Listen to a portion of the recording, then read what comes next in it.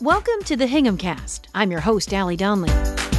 I was a longtime reporter for NECN and NBC Boston, but now I'm saving a ton of money on lipstick and telling stories in this new way. We're called the Hingham Cast because we're hyper-local, looking at the pandemic, politics, and everything in between through the lens of one town, my town. But the issues we're exploring are unfolding in communities across the country. No matter who you voted for, a new administration is a turning of the page. And the bitterness, the heartache, the violence of this last year in particular has left us thinking about the country and community we want to live in. 1, 2, 3, 4, 5, 6, 7, 8, 9, 10. So we sat down with a half dozen people and asked them what they're hoping for in the year ahead. They weren't the only people we asked. Some turned us down, worried it might get too political, or if they shared their real feelings, people might get upset. I guess that's a lesson in listening. Hi, kiddo. How are you? Hi, I'm good. Let's start with 10-year-old Kimya Howell. She watched the inauguration with her mom and said it was kind of boring, but really cool. I, Kamala Harris, do solemnly swear. My name is Kimya Howell. I go to Foster Elementary School. My mom is Indian and my dad is white. That I will support and defend the Constitution of the United States. I was very excited just to kind of be able to see the first female vice president in America. She's Indian and I'm also Indian, so it was just kind of special. What does that make you feel? I mean, being at the White House, having kind of a seat at the most powerful table, so to speak, in the world, really, what does that do to you? What does that make you think? It kind of feels like I can just do anything because her mom was an immigrant and her mom didn't really expect her to be vice president. And I think it's just kind of amazing how she did become vice president. What do you want her to do with her time? I really want her to try to make it more equal rights because I always hear about these stories and they're really scary. Like what? Like the one with the officer was put weight on his neck using his knee. George Floyd? Yeah, George Floyd. That was really scary. So what do you want Kamala Harris to be able to do about George Floyd? I want her to just kind of make it like clear to people that it's not okay and it shouldn't be happening. Do you think it matters that she's a person of color to solve those problems or to try to? I think it would definitely make it a little bit harder knowing the world we live in today. But she also is the vice president of America now, so that also makes it a bit easier. I cannot say that I've been more emotional watching something on television. I cried, I laughed, I cried a little bit more. Leadership looks like a woman now. My name is Michelle Larned. I've lived in Hingham for just over 6 years, and I am a social worker and senior master sergeant in the Air Force Reserves. There is still so much work to do, but today was a day that I felt really proud of us. I felt hope. We didn't have to wait to see if things were going to start to change. They've already started. The train is moving, and I'm excited to get on board and start doing whatever part I can. And what does that look like in your community? What does that look like in your smaller Hingham community? Now there are gay people in leadership positions in our country. This year in itself has been so many firsts for that. And my life it's not about me being gay. I just happen to also be gay. And I happen to also be living this life in Hingham with my wife and trying to impact the community and do good. It feels like there are less barriers. It feels like it just is instead of something that's not normal. It just is. Part of the reason that we celebrate Pride is because there's still so much fight to do to get to a place where people are in positions of power and people are safe.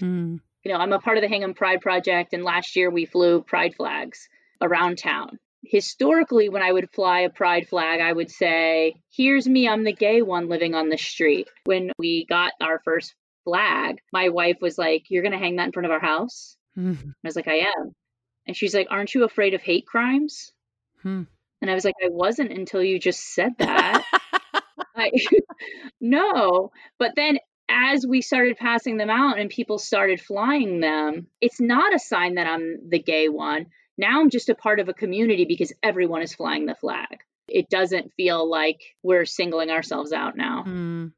How does that color what you think and how you feel about a small town? I think one of the things that I try to remind myself is that there are people who are silent, who are listening and still trying to decide what they think. But you have to be thoughtful about what you say. And if you do that well, and it comes from the heart, those people might come towards what I perceive as the side of human rights, the side of goodness and safety. And if we don't do that well, then people go the other direction. And as people split from the middle further into the fringe, that's when you see people who, from my perspective, from the Capitol insurrection, I don't think that all people are like that. I don't think the majority of people are like that. Yeah. We need to communicate better. Across the board, we need to communicate better. And I'm learning that more and more every single day because I am a white woman who lives in Hingham. That is what it is. And I think that I can just do my part to make change here and to talk to the silent middle. What a time, right? The time when we should really be having face-to-face conversations and then we have a pandemic. How do you come together? Because most people can't look another person in the face and say the things that you can say online. And so hopefully if we can get through this pandemic, then we can do that again and find a place that we can all move forward. I mean, we don't all have to agree. That's never going to happen. And frankly, we shouldn't. That's not how change gets made. Change gets made from disagreement and compromise. So if we can get through this and all sit at the table together, we'll make change in this community. Change for the good.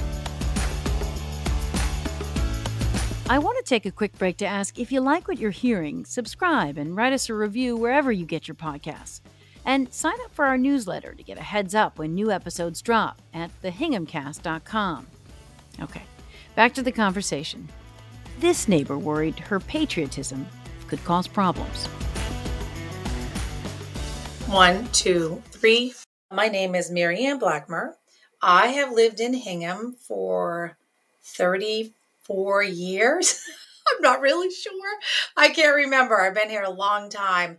My husband and I own a magazine called The South Shore Magazine. I really am involved in the community. So many people may know me from working at the rec center many years ago or the Hingham 4th of July parade. Yeah, that's what I do. Awesome. What does it mean to you to have a new administration in the White House? It means a new start. My belief in the Constitution of the United States of America is very important to me. I just really think it's an incredible document. We are the longest continuous in use Constitution in the world. Let that sink in. I am hoping that we get back to understanding that the people that are in office take an oath to uphold the Constitution of the United States of America. I do not have an oath to any politician or any person. So I'm hoping that we get back to that. And I'm hoping that we come together. I love that I don't have to agree with the person beside me, but I can still love them and have them be my neighbor or my friend or my family member. That's what makes America so great. What do you think the fallout has been on a local level, like on a community level? Do you think the fabric has been frayed? And what do we do? Yeah, I do think it's been frayed, and I'm just not sure how it can be mended. I mean, I think people just need to respect the other person's point of view, and it's not right or wrong. Nobody's right and nobody's wrong. I would hope that people can appreciate that they can live in a place, that they can have differing opinions, that they can still go to the same grocery store, they can still be under the same town government, they can still go to town meeting together, that, there are still so many more things that we can do together than apart. What do you think the work is that we need to do here locally as a community? That's a really good question. There's so much. I'm not easily intimidated. Anybody that knows me, I'm pretty forthcoming, but I thought twice about, we have a big flag that actually covers the entire house, and You mean American flag? American flag. I'm so sorry, the American flag. And I was hesitant because I was like, I don't want this to be misconstrued. And then I thought, how can putting up the American flag in Hingham, Massachusetts be misconstrued? But it was just, there's so much anger out there that I don't know. I want people to maybe just come together and listen. I just want people to respect difference of opinions and find ways to get together as a community. People need to have conversations in person, over coffee, over Zoom, one-on-one with somebody. And I think that you'll find you have way more in common. We're all Americans. We all do believe in democracy. We want to know what's best. But at the end of the day, we're all just walking down the street, going to the bagel store, going to Stop and Shop, the fruit center, saying hi to people. Like, that's your everyday life. To put faces with voices, check out our page on the Hingham Anchor. Every week we post a new article and include behind-the-scenes extras. It's hinghamanchor.com. Okay, back to the conversation. 1, 2, 3. My name is Mark Bowles. I'm the owner of a small business, a little outdoor lifestyle shop. I'm a dad of 3 daughters and a husband. How was the last year for you? This last year was a state of constant alert, but really just at the end of the day, it's been exhausting. Why do you say a state of being alert? What does that mean? I'd experienced a lot in my life with regards to explicit racism, whether or not that's being shouted racial epithets or being physically confronted, but it all seemed fairly manageable.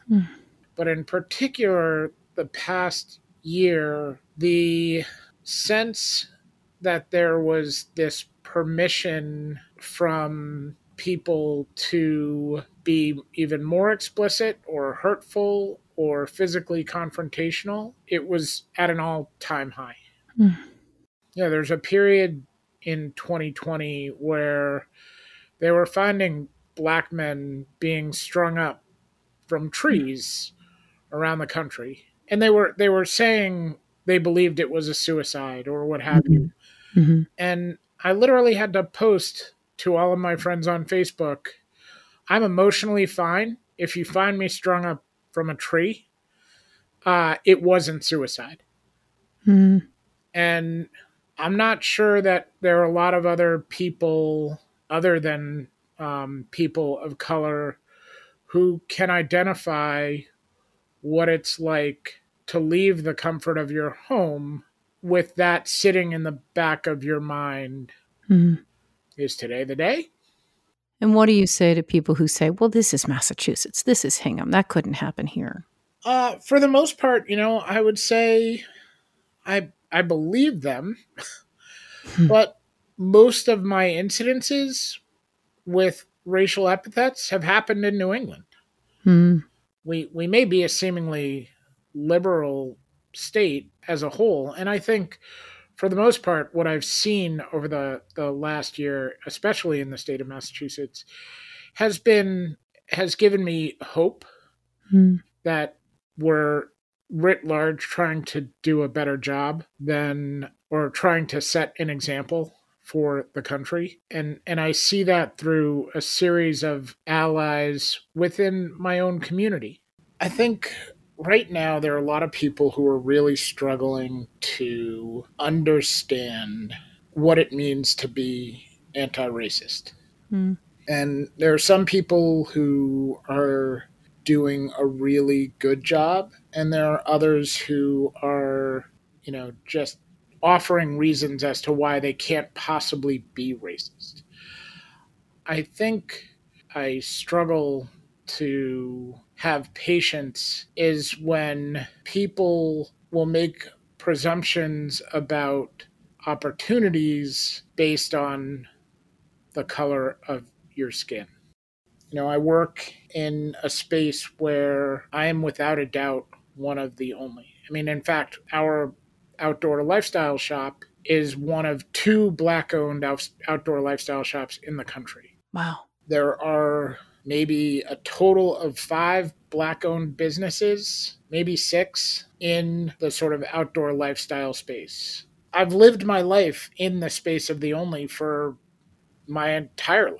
Mm-hmm. My business partner is half Nicaraguan and half Dutch, first generation. And the lens in which we view the world is certainly one in which we're far more aware Mm-hmm. of a whole bunch of things. But we never want to be thought of as having gotten here as a result of our ethnicity or the color of our skin. We're here because we love what we do.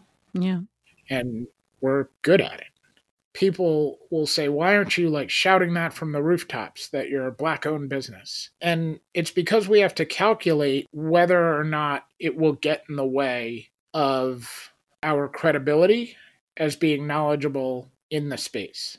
Mm. As being a Black male, there is inevitably always question of, well, you ski? Why would you know that? It certainly happens when I mountain bike and I'll be stopped or something and somebody will come up and they won't, I don't think there's anything intentional about it, but the first thing they'll ask is, do you know where you're going? Mm. If it's Wampatuck, yeah, I live here. Yeah. Yeah. That's an unfortunate reality, Mm. but it's so baked into people. For the most part, I'm fine.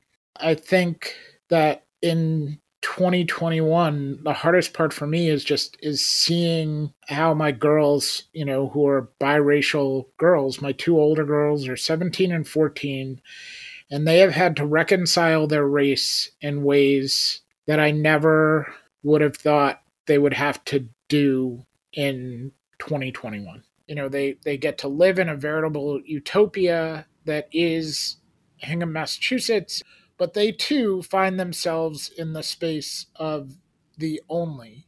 Often, my 17-year-old daughter, who's, planning on applying to colleges for musical theater, she's white and she's Black. And so, she finds herself in between a lot. Mm. So when people talk about this notion of privilege, all of the schools that my daughter is looking at are now being looked at through a lens of how they are dealing with race. That's not a criteria that really almost any of the other kids in Hingham are having to consider. Mm. So there are a series of schools that she thought she was absolutely going to apply to. Great program. And then she did a little digging and was like, well, I can knock that school off my list. And that's a missed opportunity. Mm. And if you had asked me 2 or 3 years ago if that was something that my daughter was going to have to confront, never in a million years would I have said, well, of course not. Yeah. She's just going to go to the best school. But now it's a question of what is the best school that's going to embrace a student like her. Mm. It's not fair at all. There's nothing I can do about it. But to have, 17 and 14-year-old daughters have to confront that, it breaks my heart. Yeah. What's the page turn for you?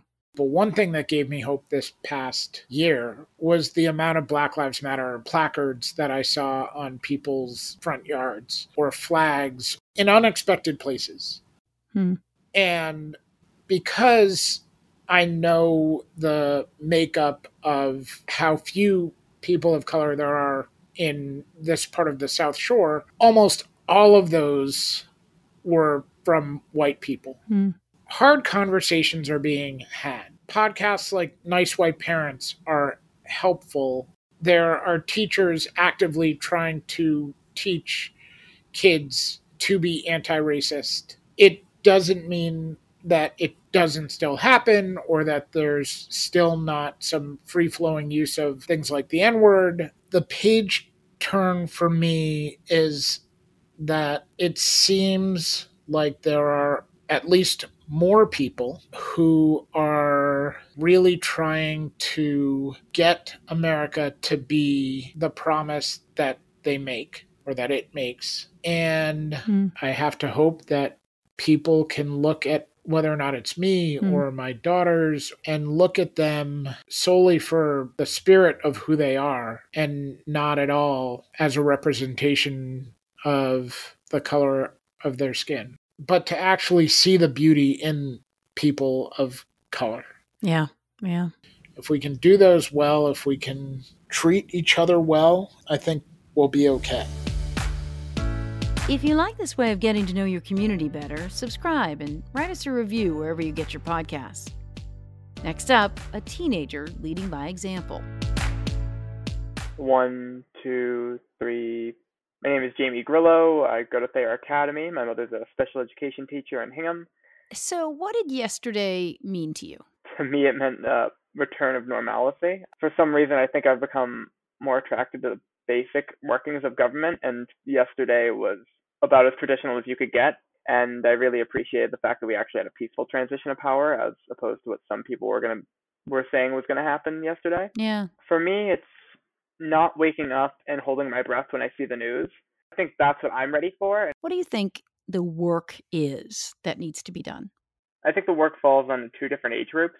I think it falls on adults to educate their own children, to educate others around them who are younger, to stay involved civically, because the only way we can have civic engagement is if it starts young. I think Trump absolutely got people out. I mean, we had record voter turnout in 2018 and 2020, and he brought out people who would never have voted otherwise, no matter what side you're on. And that's amazing. We have people who can get other people out there and involved in voting and taking action in their local community, but it comes down to educating people on that. And I think that falls on my generation, the generation above me, and the generation that's going to be below me. Getting involved, talking to each other, staying involved on a local issue, be it building a firehouse or raising property taxes to pay for different schooling. So long as your voice is out there and saying something, you know that you're doing all you can to push for things that are going to better your local community.